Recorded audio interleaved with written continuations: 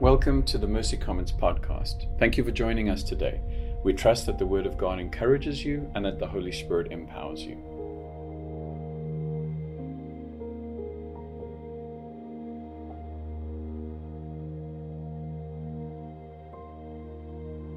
And the worst, I don't know, with the rest of you guys, do you freak out until you get up here and then you get up here and you're fine? Is it just me?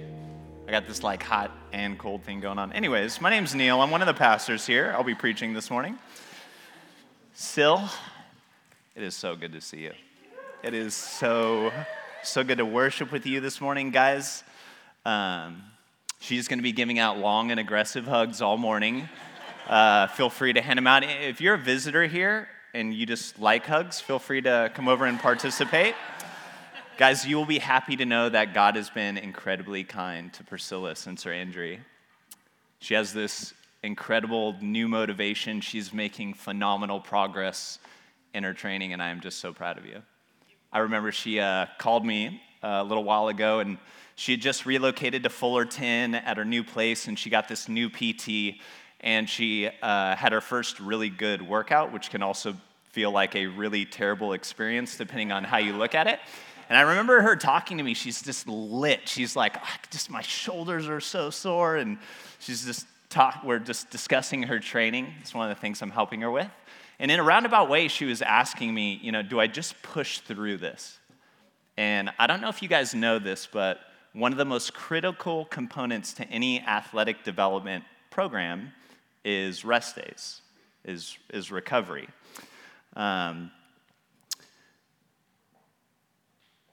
When you're trying to grow someone's work capacity or their ability to perform or to improve, what do I mean by work capacity? So for Sil, when she first got started, she could stand for about 5 seconds on one leg before she needed to sit down.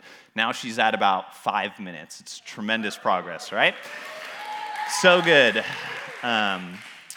When you are trying to increase this, or any form of physical development, one of the most critical components of an athletic program is recovery and rest days. You see, one of 3 things will generally happen if rest is not a strategic and well-executed component of their program. One of these outcomes is basically guaranteed. One of the outcomes that could happen is injury from overtraining, right? This is when something physically in your body breaks and the program has to stop until you heal and recover. Another outcome, and this is probably the most beneficial one, is just a plateau. You're not resting, you keep beating your body up, and so your progress generally stalls out. And third is burnout. You get frustrated from the lack of progress you're seeing because of the work you invest, and you end up giving up. This is not just about Sil. This does have a point to what we're talking about today. We're in our 5th week of the Gospel of Luke series, and we're going to be unpacking the ancient and sacred practice instituted and demonstrated by God known as rest days, or in the more biblical term, the rhythm of Sabbath. Today's sermon is titled Restorative Rest, Refusing the Relentless Rhythm of Culture. The problem that we are unpacking today is how do we rediscover the lost art of the Sabbath rhythm? Or more specifically, how do we establish strategic rhythms of rest that allow us to heal and to recover so that we avoid injury or burnout and we're able to continue in the progress in the journey of becoming more like Jesus, also known as our sanctification and discipleship. Sil, it's great to have you with us this morning. So proud of you. Guys, turn with me in your Bibles to Luke chapter 6, starting in verse 1. We're going to be covering verse 1 through 11. And it says this. One Sabbath, Jesus was going through the grain fields, and his disciples began to pick some heads of grain, rub them in their hands, and eat the kernels. Some of the Pharisees asked, "Why are you doing what is unlawful on the Sabbath?" Jesus answered them, "Have you ever read what David did when he and his companions were hungry? He entered the house of God, and taking the consecrated bread, he ate what is lawful only for priests to eat. And he also gave some to his companions. Then Jesus said to them, 'The Son of Man is Lord of the Sabbath.' On another Sabbath, he went into the synagogue, and he was teaching. And a man was there whose right hand was shriveled. The Pharisees and the teachers of the law were looking for a reason to accuse Jesus, so they watched him closely to see if he would heal on the Sabbath. But Jesus knew what they were thinking, and he said to the man with the shriveled hand, "Get up and stand in front of everyone." So he got up and stood there. Then Jesus said to them, "I ask you, which is lawful on the Sabbath, to do good or to do evil, to save life or destroy it?" He looked around at them all, and he said to the man, "Stretch out your hand." And he did so, and his hand was completely restored. But the Pharisees and the teachers of the law were furious and began to discuss with one another what they might do to Jesus. Guys, this is our roadmap for today. These are the 3 points that we're going to be going through. I want to address the question, do we really need a Sabbath rhythm or rest days? Where do we find not just rest for our physical bodies, but deep rest and recovery? And then I'm going to suggest a strategic prescription for deep and effective rest days, or just kind of coach you through the Sabbath. So point number 1, do we really need a Sabbath rhythm or rest days? If we look at verses 1 and 2, we see Jesus and his disciples confronted by religious Pharisees, and they ask Jesus, I love this, they ask the Son of God this question: "Why do you do what is unlawful on the Sabbath?" Jesus and his disciples were accused of breaking the Sabbath for 2 reasons. 1, plucking grain, and 2, rubbing it in their hands. What you need to know, and will help you understand Jesus' response to Jesus' response to them, to the Pharisees, is that in the Torah, basically the Jewish Old Testament, it does state in Exodus and in Deuteronomy that you shall keep the Sabbath day holy. 6 days you shall work, and that you should cease all work on the 7th Sabbath day. It is the 4th commandment, and it is the day that God said to keep it holy unto the Lord. The problem is that the Bible never gives a definition of work. I find that very interesting, by the way. What the religious leaders then began to do is to create hundreds of additional laws known as the Mishnah, hence the reasoning for the Pharisees' accusation. There is no law in the Torah about snacking on the Sabbath. You will not find it in there. Jesus was, in fact, not in violation of any of God's laws, but was violating the human traditions created by man in an attempt to perfectly execute the Sabbath. Jesus was pro-Torah, but anti-Mishnah, and he was obedient unto death to the will of the Father, but took no time to entertain the expectations of the self-righteous religious class known as the Pharisees. The problem with this in the first century, one way that we can interpret this passage is that it may seem like Jesus somehow is overriding the concept of Sabbath and rest. Even his claim, "I am Lord of this day," may be mistakenly taken as the Sabbath must just not be that important to Jesus. So the question that we are left with is this: is the Sabbath necessary? We even see in Paul's writings in the New Testament that no one should even judge one another in how they choose to participate in this sacred and holy practice of rest from all work. Do we need it in our current context? Here are just a few interesting socioeconomic data points that have shifted over the last couple of decades. Here are 4 data points or socioeconomic trends referenced by Timothy Keller in his sermon to Redeemer Church about work and rest, addressing the aggravations found in our modern society. Point A, job security. Increasingly in a variety of industries, positions that are created that are not instantly profitable to the bottom line are quickly eliminated. This means that job security itself is fragile and more difficult than ever before. Increasing wage disparity, I found this really interesting. About 50 years ago, the difference between someone at the top of a moderate to large organization versus someone at the bottom was about 10 to 20 times the wage difference. So if they made $1, they made 10 or 20. Now, that difference is about 10 times that. So if you make $1, they make 100 to 200, all right? So what does this have to do with the need for rest, all right? The people at the top are basically, it's like, hey, you're gonna live for this company. Like, we'll give you a bed here, a gym here. There's just this expectation in those roles that you are gonna work an enormous amount of hours. And then at these lower positions, the wages are so low that they don't actually provide enough for basic living, so they're working multiple jobs, all right? So whether you are at the top or the bottom, everyone is working more. Technology. Ooh, technology. We can work from anywhere, which means work has the possibility to invade every single area of our life, right? It can sneak up on you. You know, that phone beeps, you don't turn your notifications off, you get these alerts, and this could lead to a constant state of work. And this last one is the most fascinating. Let me just read it. It says, this is about kind of the evolution of American culture. And we just kind of lead the way. Other cultures have followed in our footsteps, but we are the front runners on this one. It says, cultural analysts have had said with some significant degree of universal agreement that whereas traditional societies said you received your meaning in life through your family, and you basically fulfilled a relatively prescribed social role, either as a mother or a father, a sister or brother, a husband or wife, a son or daughter. And work itself was just not that important. You just needed to make a living to provide for your family because family was at the center of significance. This is how every culture has functioned for the last few thousand years or so. But we have become the first society in the history of humanity saying that you define yourself by deciding what you want to be and then going out and attaining it. This may sound familiar.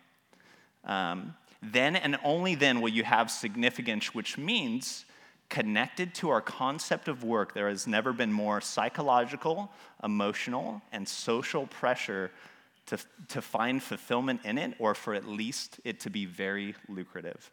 There has never been a culture like this before, so shaped by consumerism and capitalism. So what does this mean? If you look at points A, B, and C, it basically illustrates the need for physical rest. There is less time for rest and the greater need of it. But point D means we emotionally, on the inside, have less ability to rest and relax than ever before. There is a need for practical physical rest, but there is a deeper need for a deeper rest. John Tyson, in his book, Beautiful Resistance, I love this guy, in his chapter, Rest Must Resist Exhaustion, articulates what many have felt and seen, and this is after he covers a slew of statistics isolated to our nation about how we work more hours per week, take fewer vacations, have less benefits, retire later, et cetera, and these are all comparing relatively wealthy, so people with similar economic impact to America. He even goes on to talk about how this is affecting the health statistics or our bodies, right? And just brace yourself. This is like the punchline in his stating the problem, but it says this: our busyness is destroying our peace, eliminating margin, and deeply affecting our bodies. Whether you are a C-suite executive or a stay-at-home mom, we all feel perpetually overwhelmed. We're experiencing karoshi, that's a Japanese term for death by work, in slow motion. Our pace of life and obsession with accomplishing more are also beginning to touch our souls. Many today are suffering from a form of spiritual karoshi. Our souls are slowly dying from being overwhelmed and neglected. Wow, okay. Anyhow, guys, this is not just a 21st century problem. Sabbath was given to humanity at century zero. And it was given because of the problem of not just physical restlessness, but addressing the spiritual restlessness that is found in each and every human that has, is, and will walk this earth.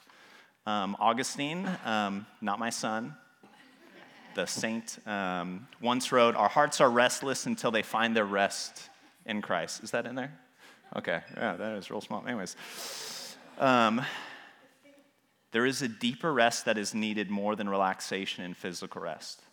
In our culture, because of the departure from tradition into the modern consumer-driven age, we have a great and difficult challenge of not just resting our bodies, but keeping our souls from striving. We are constantly asked to prove our worth, to show the world that we have attained the thing that we set out to become. I read from a lot of successful entrepreneurs. Most of them are unsaved. I don't let them influence me. I just find it interesting what they talk about. And this hit my inbox this Thursday. It said, and there's a quote, "The world rewards you for value added, not time spent." It's what you produce, not who you are. It's not about your efforts, what you care about. It's the results that define you. This is the mantra of the American workforce and entrepreneurialism. It is what I believed before I believed in Jesus. And what it produces is this idolatrous identity rooted in workism. What is workism? Workism is defined, it is the belief that work is not only necessary to economic production, but also the centerpiece of one's identity and life's purpose. That our ultimate value is defined by how we add value to the marketplace. This is a recipe for disaster given the idolatrous nature of the human heart, this desire to strive and self-reliance and self-worship. I believe that as a culture, we're actually good at relaxation, bringing binging, splurging, checking out, but this is not what satisfies our souls. There is a practical need for physical rest, but greater than that is the need for deep intimacy with our Maker. Think of it this way. So, there's basically multiple stages of sleep. You have a couple categories that all fall under light sleep, and then you have REM sleep. Okay? When you're in light sleep, your body is resting. Okay? That's what it's doing. But in REM sleep, this is the sleep you don't get when you're on prescription sleep medications. This is I'm going off on tangents. I've studied a lot of sleep. But in deep sleep, things like your central nervous system detoxes, right? If you don't get deep sleep, you will eventually start hallucinating. You will see things that are not there, all right? Also, let's say you had a fight with your wife about something really dumb. You were really tired. You go to bed, get poor sleep. You wake up, that's still like DEFCON 11. I can't believe whatever, something was left out. It doesn't matter, okay? When you get proper sleep, your body kind of categorizes things emotionally. So our emotional health is connected to this. And a lot of other things like our actual health. There's some statistics that are coming out of it. If you miss a lot of deep sleep, you're more prone to get things like cancer, stuff like that. Anyhow. To land this first point, what is up with the Sabbath? The answer is we need some version of it. Physical rest is somewhat readily available, but it is the light sleep of Sabbath. Where do we find the deep, healing, emotionally repairing, the life-giving REM rest of Sabbath? Point number 2, where do we find deep restorative rest? Let's move a few inches in the text. Let's look at verses 3 and 4. Jesus has this gangster comeback. I just love his kung fu. It is so strong. He does not mess around with the Pharisees and the teachers of the law. It's kind of like entering someone else's dojo and challenging their sensei to an honors match. It's super cool. So anyhow, verse 3, Jesus answers them, "Have you ever read what David did when he and his companions were hungry? He entered the house of God, taking the consecrated bread, and he ate it, what was only lawful for priests to eat, and he also gave some to his companions." See, here we have Jesus referencing a historical text, 1 Samuel 21, in which David and his men were fleeing for their lives. In hunger, they ended up going into the tabernacle, and inside it there was the place for the showbread. This is fancy, which was the bread of presence, which was in the holy place. This is super special bread. This was all clearly laid out in the Torah as a part of ceremonial worship laws. And they were not supposed to eat it. Only priests could do that. And what did David do? He ate it, gave some to his buddies, all right? Jesus is pointing out that David was never once condemned for this. This is how good Jesus' kung fu is. It's great. He's doing the same thing to the Pharisees that he did with the devil when he was tempted. He's using nothing but God's word to combat their accusations. And for us, he is offering us an invitation. Think about this. Here's what I believe Jesus is saying. Never in Scripture do you see moral laws set aside when you are in a bind. Something like, well, you were busy and your wife wasn't around, so I guess adultery is fine. Or I know those shiny idols are really hard to pass up. They put them right by the register, so you worship Baal now, that's okay. No way. It's never allowed. Does it happen in the Bible? Yes. Are there consequences? Always. Moral laws are never set aside, but what about ceremonial and worship laws? Moral laws will never depart from us. Jesus said, don't think that I have come to abolish the law, but to fulfill it. One day we won't struggle to uphold them. One day the law of God will be fully transcribed on our sinless hearts, but the ceremony and worship laws like fasting and Sabbath, check this out. This, according to Keller, I'm just saying this is profound, they're provisional. What does this mean? In other words, they are temporary. What do I mean by that? Meaning that one day they will come to an end when something comes along that makes them obsolete. When the thing that they point to actually arrives, they will no longer be necessary. And the next breath in Jesus' response, in verse 4, he says, I am the Lord of the Sabbath. I am the God of deep, perfect, and true rest. This is what he was saying. I am the thing that makes the Sabbath itself obsolete one day. You don't need to stop snacking. You just need to take a break from your work and be with me. There's a theme growing through chapters 5 and 6, just like Nick mentioned last week from Luke 5, when Jesus was asked about why his disciples weren't fasting. He said it's because the bridegroom was with them.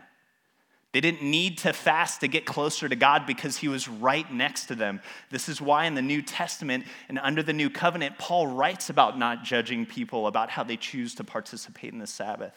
Jesus is pointing out that he is the one the Sabbath was hinting and pointing towards.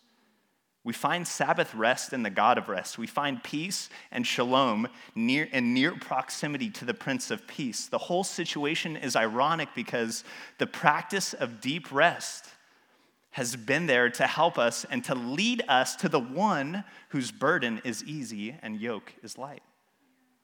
Tell all who are weary and heavy laden to come to me. He is the REM sleep for our restless soul. He is the one that sets our emotions in order and repairs our innermost being. Only he can provide the end game of rest stage, which is restoration.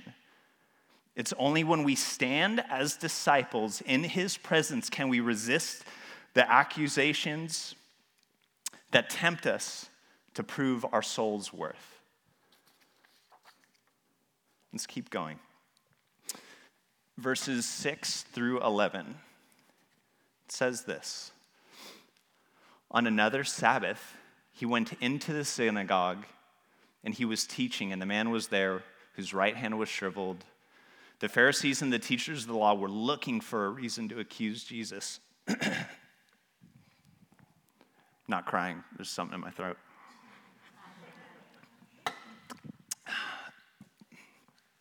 So they watched him closely to see if he would heal on the Sabbath day. This is so dumb. Pharisees are in the gospel for juxtaposition. It's just like what they do, learn from their mistakes. Anyhow. But Jesus knew what they were thinking, and he said to the man with the shriveled hand, get up and stand in front of everyone. So he got up and he stood there. Jesus said to them, I ask you which is lawful on the Sabbath, to do good or evil, to save life or to destroy it. He looked around at all of them and he said to the man, stretch out your hand. He did so. His hand was completely restored. But the Pharisees and the teachers of the law were furious and began to discuss with one another what they might do to Jesus. How dare he? Why did both Mark and Luke order these stories in this way? They're almost identical. The Gospels and the Jewish writings use a lot of structure in them to imply emphasis. And there is a reason why these stories unfold the way that they do.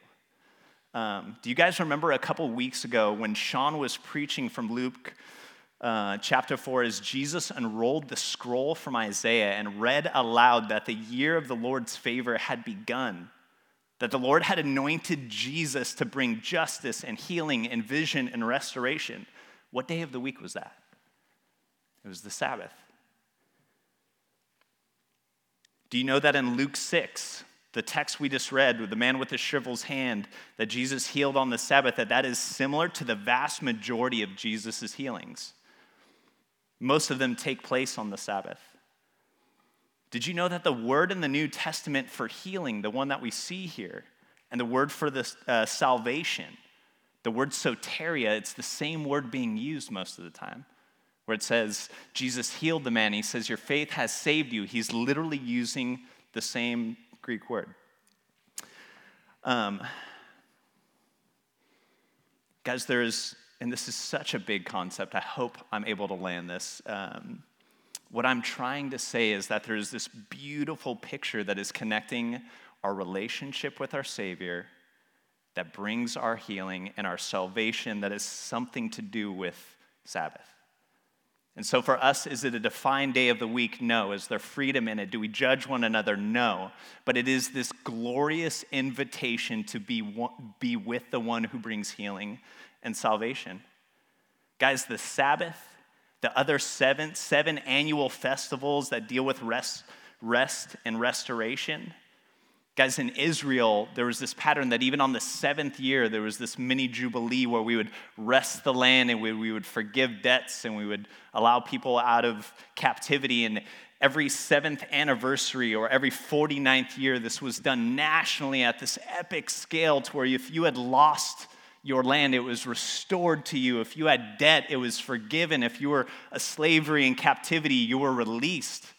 All of these things, the Sabbath rhythm, the way that this story is being told, point to the one that had arrived, the one that was being questioned about if it was lawful. It is this beautiful invitation for us to commune with God. The Sabbath is the prophetic practice of stopping all striving and work to spend a single day or a shorter time if necessary to enjoy Jesus as if we were fully in his presence and if this broken world had been made completely whole. What we practice in our Sabbath rhythm, whatever it looks like, is the thing that we will experience in full glory when sin is gone. And that is what we aim to do. In this passage, Luke is showing us that we Sabbath with Jesus, we feast with him, the King of Kings, and find nourishment, healing, and salvation. So guys, let's move to our third point. This is the strategic prescription for deep and effective rest days, or just Sabbath. Thanks to leaders like Pete Scazzaro and John Mark Comer and even John Tyson, there are some really biblical and helpful tools in teaching about the Sabbath. We're going to look at 4 different biblical references to the term Sabbath, and they give an excellent guide to how to grow in the discipline of finding deep rest in Christ. And these are the 4 things we're going to look at. We're going to look at stopping, resting, delighting, and worshiping. So stop. We see in Exodus and Deuteronomy explains that we shall stop or cease all work on the Sabbath. That all work will be done in 6, and the 7th we will aim to stop it. So step 1 is to cease or stop working. This does not mean on the Sabbath we simply do all the work that we don't get paid to do. CJ used to call these tasks life admin. I miss that guy. I love him. We don't just stop our paid work. We stop all work. This means I rake my leaves on Friday afternoon. This means we don't do laundry on the Sabbath. And here's a fun fact.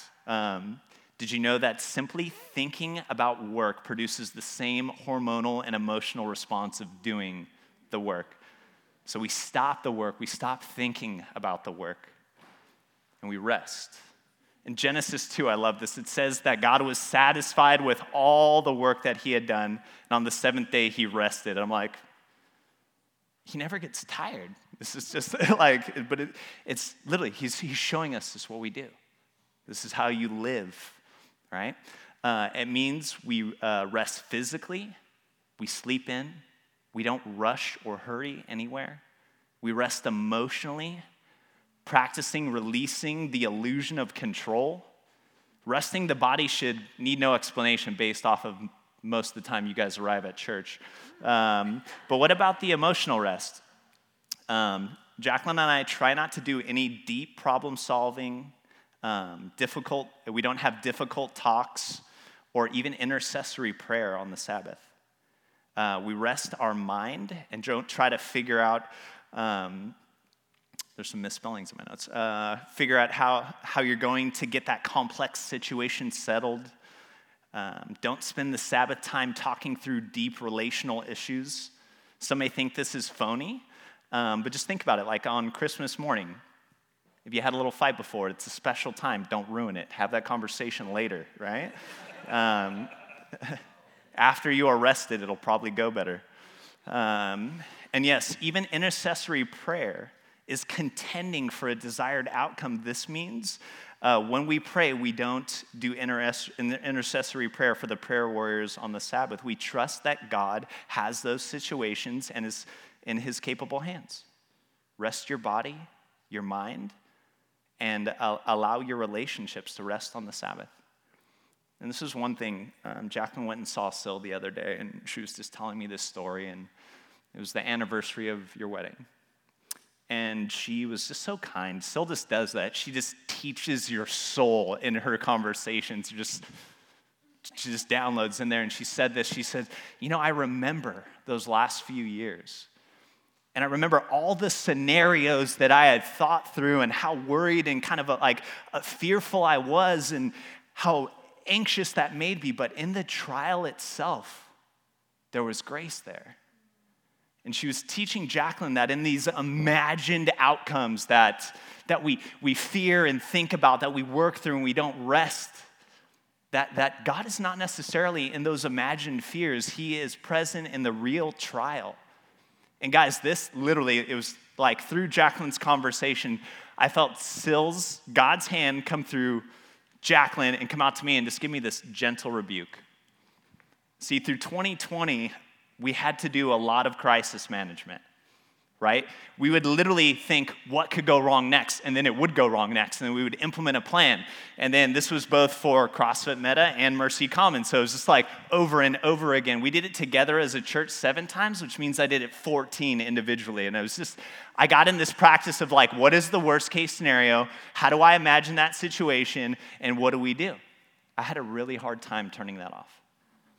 And through preparation, maybe not talk to Nick about this one. He had to pray for me on Thursday. I was crying. This was the thing that one of the things that God was showing me. Rest your worried minds on the Sabbath. Put all those fears away. Lay down the illusion of control. Much worse things can happen that you've never even imagined. Seriously. Anyhow. Delight. Let's move on. In Hebrews, it says the Lord blessed the Sabbath day and made the Sabbath day happy or delightful. Now, I know it can sound like on the Sabbath is a day where you work really hard not to do a lot of things. Don't look at your phone. Don't do this. Don't do that. But really, the goal with these first 2 steps are to create space for this one and the next one. There is a fancy psychological term used nowadays known as pleasure stacking. Fancy, right? Really scientific. This is what the Sabbath was built for. If you're on a diet, please ditch it on the Sabbath. In fact, choose choice foods that are delightful. If you partake in wine and you have a good bottle tucked away, open it on the Sabbath. If you love coffee, drink all the coffee on the Sabbath. If you are married, there is a whole other list of things that you can and should enjoy on the Sabbath. Have fun on the Sabbath. Delight in it. Stop your work. Rest your soul. Acknowledge Christ as the provider and sustainer and giver of all good things. Enjoy it. Enjoy him. DELIGHT!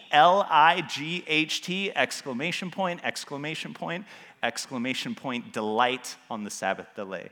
The Lord has blessed it. Jack and I love hanging out with cool people and being outside. We take people on the lake on Sabbath. We blast music we enjoy, and we just play in the water and delight in God's amazing creation. Seriously, the boat I grew up on riding on didn't have all the bells and whistles. This one does.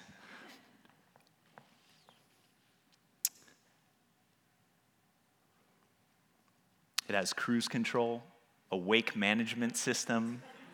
So at the push of a button, you can wakeboard with the perfect wake or push another button. You can surf behind it, or you can push a button and go really fast, whatever. All of this makes me sit in a state of wonder in how God, the grand creator, gave us the ability to create such amazing technology. And this amazing technology has one purpose: to be enjoyed. It's for fun. It's not an ambulance. It doesn't fix things. You just enjoy it. Richard Foster wrote that joy is a conscious way of thinking and feeling. This is our aim as we delight on the Sabbath. Our last point and how to find effective rest days, how to enjoy the Sabbath. These words are ordered in this way for very practical reasons. Sabbath is not actually translated into worship anywhere in Scripture. It's just what it is when it's done graciously. As we simply stop our work, our striving, our people-pleasing, our worrying, and we rest our body, our minds, and relationship. And as we delight in Scripture and prayer and food and family and relationships and beautiful experience, it leads our hearts into glorious worship. Haley Barton, from her book, Sacred Rhythm, says this: I know what it is like to rest long enough to find energy to delight in something. Good food, a good book, a leisurely walk, a long-awaited conversation with someone I love. I know what it is like to feel joy and hope and peace flow back into my body and soul, though I thought it might never come again. I know what it is like to see my home and my children through the Sabbath eyes of enjoyment. I know what it is like to have rest turn into delight, and delight turn into gratitude, and gratitude into worship. Mercy Commons, to avoid injury, to avoid plateauing in your sanctification, or worse, abandoning the faith, we must take strategic rest with the great physician as we cease all forms of work, rest in his presence, delight in his generous provision, and be led back into a state of wonder and worship and praise. Just one more from Tyson. It says, Sabbath cannot save your soul, but it may save your life. And a movement of rest has begun in the middle of New York. That's where his church is based. I see a new kind of disciple rising, those who know know that work is a gift but not a God, and that more money and praise don't add to the bottom line of their worth before God. God is rising up people who live at a sacred pace, who value formation as much as fame, relationship as much as recognition, and abiding more than outcomes. Those who are deadly serious about learning Jesus' way of life and rest, those who refuse the relentless rhythm of culture and choose to live for him alone. Ben, you can come up here. Guys, just one simple analogy, and I'm going to pray. When something funny happens with Jacqueline and I, when we don't spend enough time together, we get mad at each other. We're like, right? And the reality is, we've talked through this enough. It's just I just miss you. And I'm mad at you for missing you. And things, if you know me really well, in my relationships, I'm a Enneagram type 3. My love languages are physical touch and words of affirmation. And so one of my biggest fears is just rejection. And still to this day, there's certain things that Jacqueline will do that make me believe for a moment that she hates me. Not really, but I'm she's mad at me, or she's not into me or something. Talk to her about it if you want. It's true. But when I take strategic time and I take her out on a date and I kind of clear the distractions, all of those lies disappear. I feel like for some of you in the room today, it's been a long time since you've been on a date with your Savior.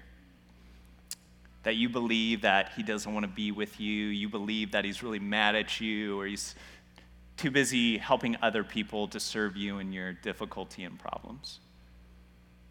Guys, Jesus is the Lord of the Sabbath. He is the one who has a light burden. If you are weary in any way, never run from him. He is the place that will articulate your true value. He will cast away every lie and accusation.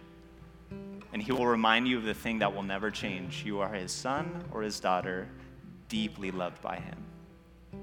Can we be a community that, like it says in Hebrews, that we strive to enter this place of deep rest? And so, Lord, I just pray in this age where we can be blind to idols that are so prominent, Lord, may we not be a people that are apathetic to your kingdom or to your will. Lord, may we be a people that strive to be here on Sunday, to worship you together, that aim to commune in life group and carve out moments of our day to be fully in your presence, to silence the accusation and to cease the striving of our souls. Lord, would you be with us? Would you change us? Would you help us to bring you much glory?